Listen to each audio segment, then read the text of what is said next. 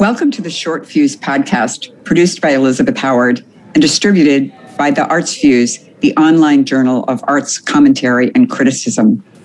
Our conversations are with artists, writers, musicians, and others whose work reveals our communities through their lens and stirs us to seek change.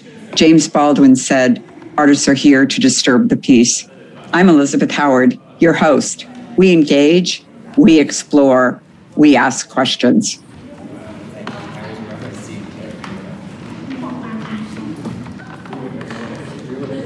In this episode of the Short Fuse podcast, we are exploring dance with the choreographer and dancer Stephen Petronio.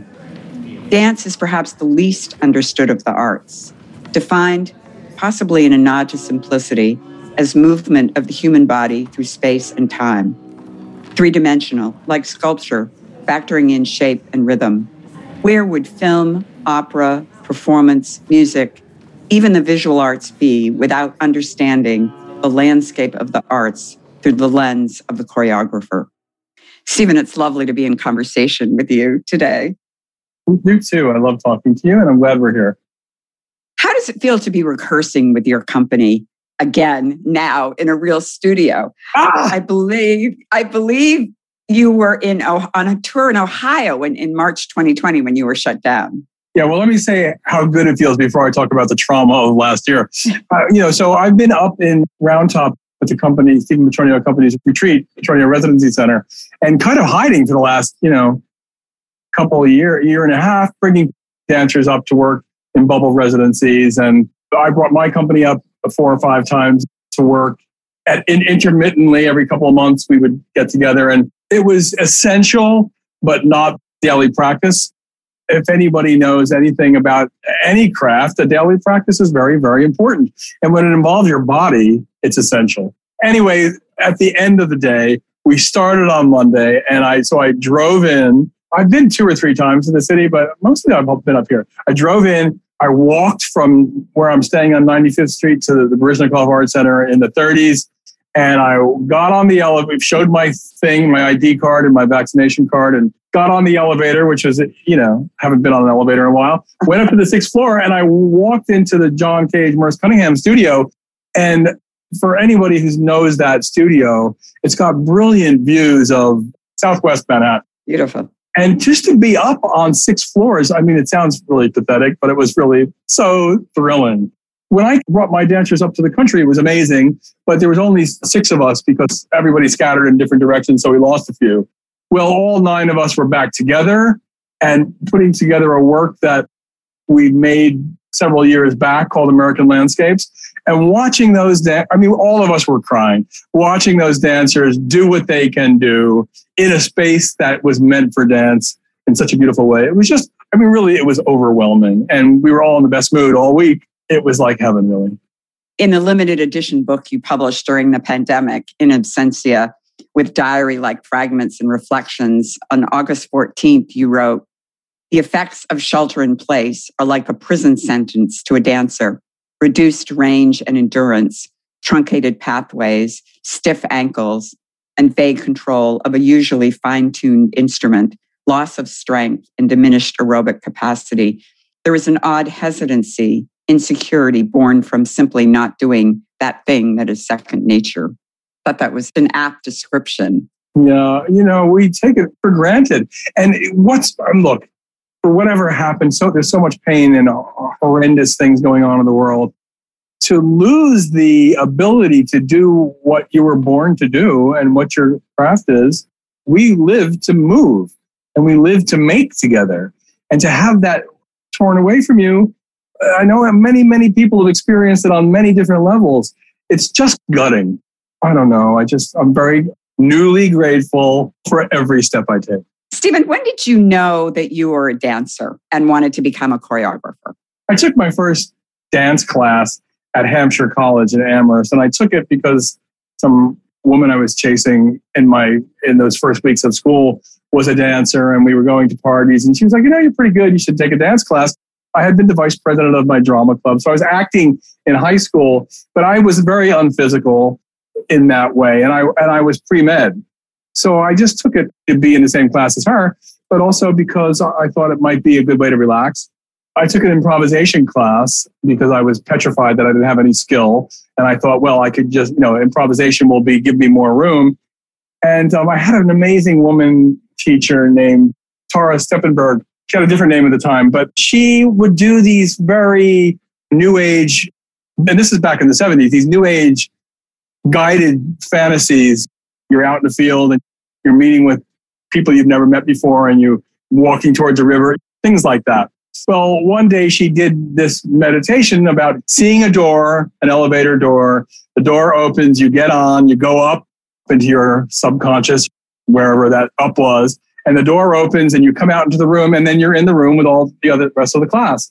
And so we had this crazy improvisation, and there were various characters running around the room and birds squawking and whatever people's fantasies were. And I just remember looking down at a certain point and realizing, holy shit, I have a body. I was not very athletic. I was on the crew team and stuff, but feeling my whole body in that way was so enormously shocking to me. And I really do remember that moment like it was yesterday. And so that gave me an appetite for discovering something that I didn't know anything about. Like most men, I look in the mirror to shave or not shave or comb my hair or whatever. And you see from the chest up, well, that was my image of myself. And so suddenly I had a new image and I had to deal with it. And then you were the first male dancer in the Trisha Brown Dance Company. That must have been kind of an experience. Well, let's go back a step. So in that first semester, Steve Paxton, who invented contact improvisation, came to Hampshire College and I took his workshop. And in that improvisational workshop, I began to develop a personal vocabulary at the encouragement of Steve and Lisa Nelson. Right in the very beginning of my dancing, I was making movement choices that were about my nature. And that really continued all through my college years. And then when I got to New York, I decided I was going to be a dancer and I met Trisha Brown. And it was amazing to be in a room with one of the most sophisticated bodies in New York and one of the most funny, witty people I know. I always describe myself as a sweating, snorting, hairy animal in the midst of these very finely honed women who were just so subtle and beautiful. And I'm very grateful they let me stay around for a while. Well, we met at a dinner after a lecture at New York University, remember, in a program moderated by Melissa Ratcliffe, who curated the exhibition and wrote the catalog for Inventing Downtown, artist-run galleries from 1952 to 1965. And then it was the Bloodlines project, when your company performed Merce Cunningham's iconic piece, Rainforest, that I really first came to know your work. Perhaps you can describe the genesis of Bloodlines. Okay, well, let me just say that, so my company, Stephen Petronio Company, is almost 40 years old. We founded it so that I could create, produce, and tour my own work. And then around the 30th anniversary, Merce Cunningham, who had been an inspiration and a fixture in the dance world. I mean, when I came, he was already an elder in the field. And so he was always there. He passed away. And then Trisha Brown, who was my mentor, became incapacitated and then she became gravely ill and then eventually passed away. So these two iconic figures in my life who I had looked up to and I guess in some ways modeled my desires for how to produce and deliver dance, they both were gone. And it was just so shocking to me that I didn't really know how to process it. And my first instinct was to pull them closer to me. The idea of sharing resources where other choreographers work was a very foreign idea. And I thought, I'm going to bring their work I'm going to ask them if I can license their work and see what happens. I remember sitting on my porch. I had moved out of Manhattan and was living in the country. I was sitting on my porch looking at this field thinking, do you dare do this? I mean, you've been the Stephen Petronio Company, self-centered, self-motivated for 30 years. Why would you change that? And then I decided I'm going to dare to do it. So I called the Cunningham Trust and I immediately asked them for 3 works. And they were like, well, what do you want to start with? And I said, it's got to be Rainforest. the instinct was selfish in a way because I couldn't let go of them. And I thought, well, how beautiful. And they've influenced me so deeply. So I thought of the idea of Bloodlines, which would be to bring back significant works that have influenced me personally as a choreographer. So it's a very, very specific, narrowly curated project. And over the past 8 years, it's expanded a little bit, but really it was about the works that have rocked my world as a dance maker. Well, for those people who may not be familiar with Merce Cunningham's work, they would not know how difficult it is to actually learn Cunningham if you don't know it. And so, of course, there's the movie, If the Dancer Dances, written and directed and produced by Lisa Friedman and Maya Wetzler. Perhaps you could talk about what it was like making that movie, which was really a documentary on your company learning the Merce Cunningham piece. Sure. Well, let me say that in the history of the lineage from Merce Cunningham to Trisha Brown to me, Merce has a very specific technique that engages the muscles almost in an opposite way that Trisha Brown does. Merce's lines are extended and held in space, and there's a certain kind of engagement the muscles must do to perform that well. And in Trisha's work, it's a letting go of that musculature to allow flow through the body. And so where I come in the historical march is combining that extension of held line with the fluidity that I learned from Trisha. So my dancers, although they have to make very, very strident lines in space, are all about letting go. It seemed like an interesting fit, and everyone thought, oh, my dancers will do it very easily. But make no mistake, it was not easy. And having to find this, even a simple concept, for example, stillness. When you're still in a Cunningham work, nothing, hold your breath, nothing moves. And in my work, there's a momentum going into it and momentum coming out of it. So stillness is a very different thing. So my dancers really had to learn to stop. Sounds mundane, but it's very difficult to learn to stop when you're about motion. I was very lucky. We got Rainforest, and I chose it because it was a collaboration between Tudor and Andy Warhol and Merce. I just felt that it was the iconic bringing together of contemporary art forms, and that's kind of the lineage that Trisha passed to me. And I just felt if we're going to start anywhere with Bloodlines, we must start with Rainforest, pulling off the hardest. I was very interested for Bloodlines and works from the 60s and 70s. I thought that was an interesting seed for the project, like kind of the DNA of where I've come from. Yeah. Lisa and Maya were making a film about reconstruction of Merce's work leading up to his centennial. And I just happened to be there. And I knew Lise she was a dancer in Merce Cunningham's work, and she became a dance writer. And then we had done several projects together. And I actually used one of her books as a text for one of my ballets for the Ballet de Lorraine. So we had a rapport. I was very comfortable with her. I thought it might be embarrassing to let them in because none of us knew what was going to be like. And I was letting go of my dancers for the first time and giving them over to the master choreographer. And I was thinking, oh my God, they're going to be comparing Merce to me now. I mean, I did it intuitively, and it was very frightening in the end. Very exciting. And we all grew an enormous amount from it. Well, it's such a wonderful documentary because it really gives you a sense of the life of a dancer too, and to be in the kitchen with one of the dancers preparing their breakfast and talking about what they're going to go through during rehearsal that day. You've collaborated with artists, musicians, performers, fashion designers. I thought perhaps you could describe a little of that process.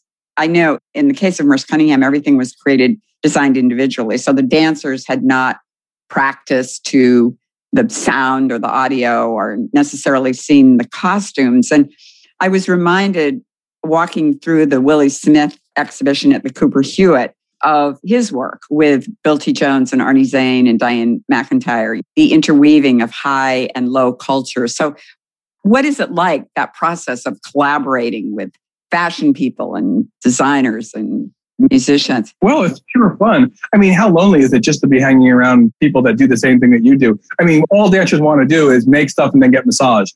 So, so it's like, we talk about our aches and pains and stuff.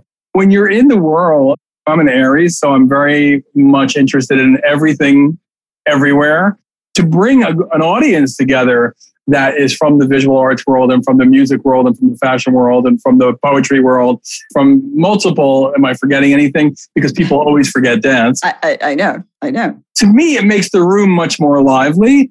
And unlike Merce, I do, as much as I can, engage with my collaborators. And it always starts with the movement, or it usually starts with a title. And so everybody has the title, and then we begin to riff on that. And then they often come in, the collaborators often come in. And a lot of times we lock horns, and I like a good fight. So fire sign. So it's very important to me to have a good rumble while you're making something. It just makes our lives less hermetic and insular. And so that's the tradition I was raised in. And that's the tradition I love. I've noticed recently, Stephen, perhaps encouraged by the pandemic, that creatives are not staying in one lane. Filmmakers are publishing books of poetry, musicians are painting. It's like one from column A, one from column B. And I was reading the Financial Times recently, and they were talking about the performances at Frieze in London or Art Basel in Miami. What has this meant for dance? These people are sort of going into another space, but there's a lot of movement in it. Has this brought more attention to dance, or has it appreciation? It's very hard to say. I mean, the world is in chaos. I mean, between a pandemic, our racial inequity and social injustice, and our healthcare system collapsing, and the stock market zooming around in crazy ways while many people can't eat. I mean, it's a real crazy moment. And the thing that we do as dancers is we show up in a public space in a very intimate way together and perform for people. And that was ripped away from us. So my instinct, my feet just kept moving. You mentioned earlier, I was in Ohio. We were in a residency at the Akron Center for Choreography. And we were planning to reconstruct my Rite of Spring called Full Half Wrong. And we were very excited to have creative time together. And slowly the campus began dwindling. The population began dwindling. And we're looking out the window, and the first day people are running around, going to lunch and doing their thing. And then the second day, it was like a time-lapse film. There's like half as many people. And then there's a quarter of many people. And then there's nobody. And it suddenly seemed like The Walking Dead or something, And we were determined to stay. And then all the restaurants shut down, and we had to leave. We had like 12 hours notice. So we were ripped away from each other, doing exactly what we were meant to be doing. It was like from 100% to zero. And that tearing was very vicious. And so, of course, I came back up to the retreat in Catskill, which is very safe and very protected and very isolated. But the dancers were scattered across Brooklyn and Queens and Lower Manhattan. And we just tried to... My instinct was to keep my feet moving. And so we started doing Zoom classes right away. And then I began making movement. It's the thing we all know and love, and it's how we get our meaning. So I began making movement with the dancers just so we didn't lose our minds, honestly. And that's not an expression. We needed that. And then it was pretty good. So then we made a video called #GiveMeShelter, set to the Rolling Stones song. And then we began making films. So it was kind of a natural evolution, but is it what I would have done? I mean, am I glad that I made some films? Sure. Am I a filmmaker? I'm a choreographer who started making films because he had to. So I don't know. I don't know what to say. I don't really have an answer, although I have written a great deal in my life. So I wrote a memoir called Confessions of a Motion Addict. And so I have experience writing and publishing, and we were heading into the Joyce, our spring season. And so that it disappeared. So that absence felt very poignant. But we did the photo shoot before the pandemic. So we had the photos, and I was journaling through the pandemic. So I thought it would be at least a way to mark what we lost. That's where Absentia came from. You just mentioned diversity, and your company has been diverse. I know Merce Cunningham usually had perhaps one Black dancer at a time. It seems, though, that dance has an opportunity to break barriers between form and identity, race, sexuality, and create intimacy. Are you finding that now perhaps there will be more diversity in dance? Well, look around. I think there's been an explosion of a rush to right the wrongs that have existed in terms of inequity in the dance world.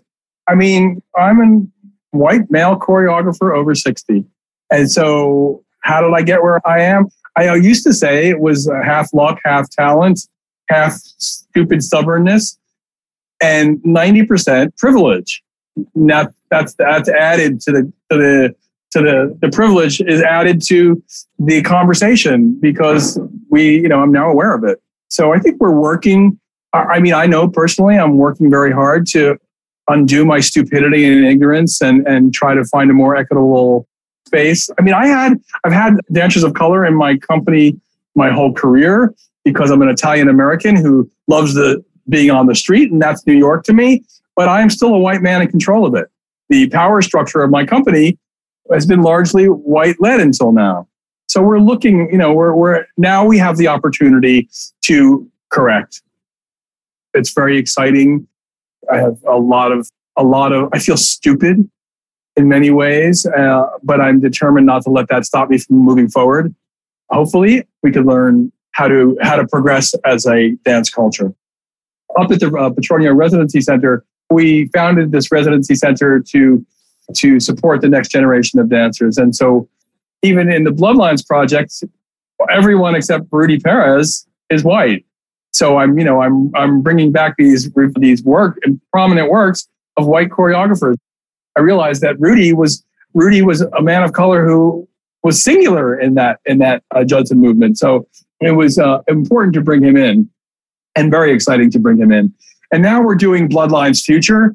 So I'm really looking towards changing the skin palette of the future generation that I'm associated with. I'm so glad you mentioned the residency, Stephen, because I think there are so many residencies and retreats for, as usual, as you say, dance is usually writers, visual artists, musicians, and yet not for dancers where a choreographer can bring the dancers and have the space to actually work. I mean, it's one of the only kinds of residencies in the country, isn't it? There's a handful, but it's one of the few artists run. It was founded by an artist, so I know exactly I'm sympathetic. Let me just put it that way. And so I've been to a lot of residency programs, the Webb Center and the Atlantic Center for the Arts, and they were all really interesting and awakening for me into what this could be. I set my goal really high. I wanted to treat it for the Petronio Residency Center. The idea was to treat the dancers like they're superstars. And so they come in, they get a stipend, they get 3 organic meals a day by a chef. I've had one of those meals, and I have to say, Stephen, they're pretty wonderful. People have argued with me about those meals for a long, why do you have to have such good meals? I mean, are you kidding? You have to have good meals. I know, you have to have good food. First of all, dancers, their life in the field is a potentially short one, and they don't really make a lot. They often in modern dance, they don't make a lot of money. They don't get a lot of glory. So oftentimes they're anonymous. So my goal is to treat them as superstars. Yeah, and so that's kind of the model. We're on 170 something acres. Just recently, the Doris Duke Foundation gave us a very significant grant to put half of our property into conservancy. So 77 of our 170 acres is now the Doris Duke Preserve, Round Top, New York. And it will be forever protected, forever wild, and no matter what happens to the Petronio Residency Center. And I plan for it to move forward well after me. That piece of land, which is attached to the Catskill Preserve, is protected for all time. And I've done a lot of good things in my life. I've made some great friends. I've worked with incredible artists, from Cindy Sherman to Anish Kapoor to Yoko Ono. But saving this piece of land feels gigantic to me. So I'm very grateful to the Doris Duke Foundation. And you can, if you're in residency here, you can come and walk through a preserve. Dance and poetry are two arts that do not, perhaps by their nature, demand attention In my short fuse conversation with Kyle DeCunyon, a poet and director of the Poetry Project at St. Mark's Church in the Bowery, we talked about the affinity between poetry and dance. Poetry is carried in the body, and Kyle commented that some of his favorite writers are dancers because the rhythmic mechanics of poetry first come from the body. It's one of the reasons I've always loved dance and the fact that you can't own it, that you must be in the moment to experience and feel it. It's not an asset that you can mount on the wall. Well, the asset that you can have is your memory.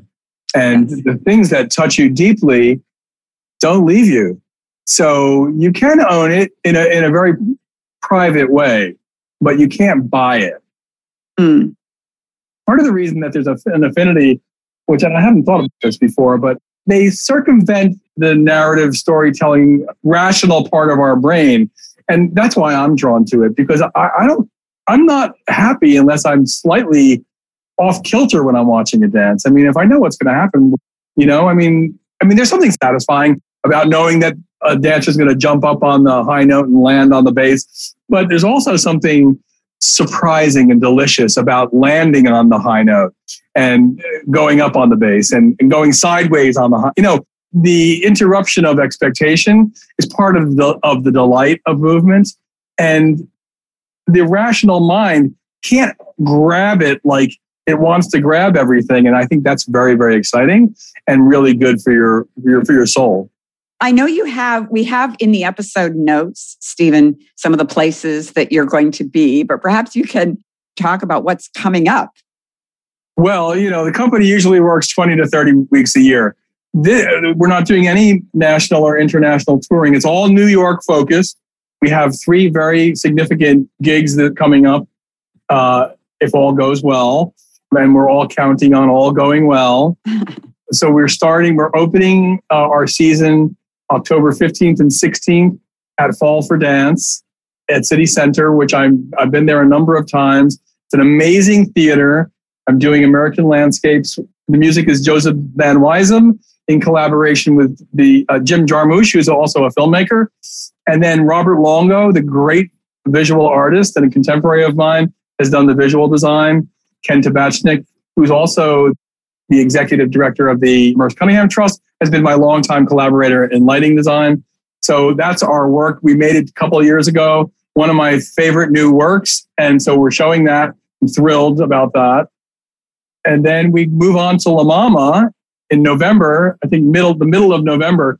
I grew up in the East Village. I've never played La Mama. I'm thrilled they invited me. So we're doing smaller works. We're doing solos and duets, and we're calling them punk selections from the 90s. Yeah, they're nice title. I do often in my career, I'll do a more popular music, short form prelude to a longer abstract work. And I do it for a number of reasons. I think those little songs are a flavor key to the rest of the work and for a way to look, kind of a lens to look at it through. I also do it because the dance world does not like popular music in a certain way. And so it irritates the dance world in general. And I find that kind of interesting. As hard for me as doing Stravinsky's Rite of Spring. I mean, you got to get your job done in a very short form, and it's exciting.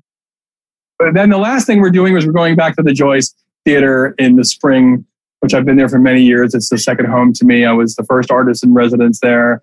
They've had all my work over my whole career. So we'll be doing a new work called New Prayer for Now. And this is a news flash. I'm in discussions with the Young People's Chorus of New York, who I've collaborated with many times in terms of singing in music for the company. But they've asked me to make a movement company for the chorus. And so I'm going to try my hand at making a small work for a group of singers that want to be dancers. And hopefully that's going to premiere as an opening to our season at the Joyce. So. Oh, that sounds really wonderful, Stephen. Well, this has been such an interesting conversation, and I thank you for your time. Great to talk to you. I love talking to you. Bye.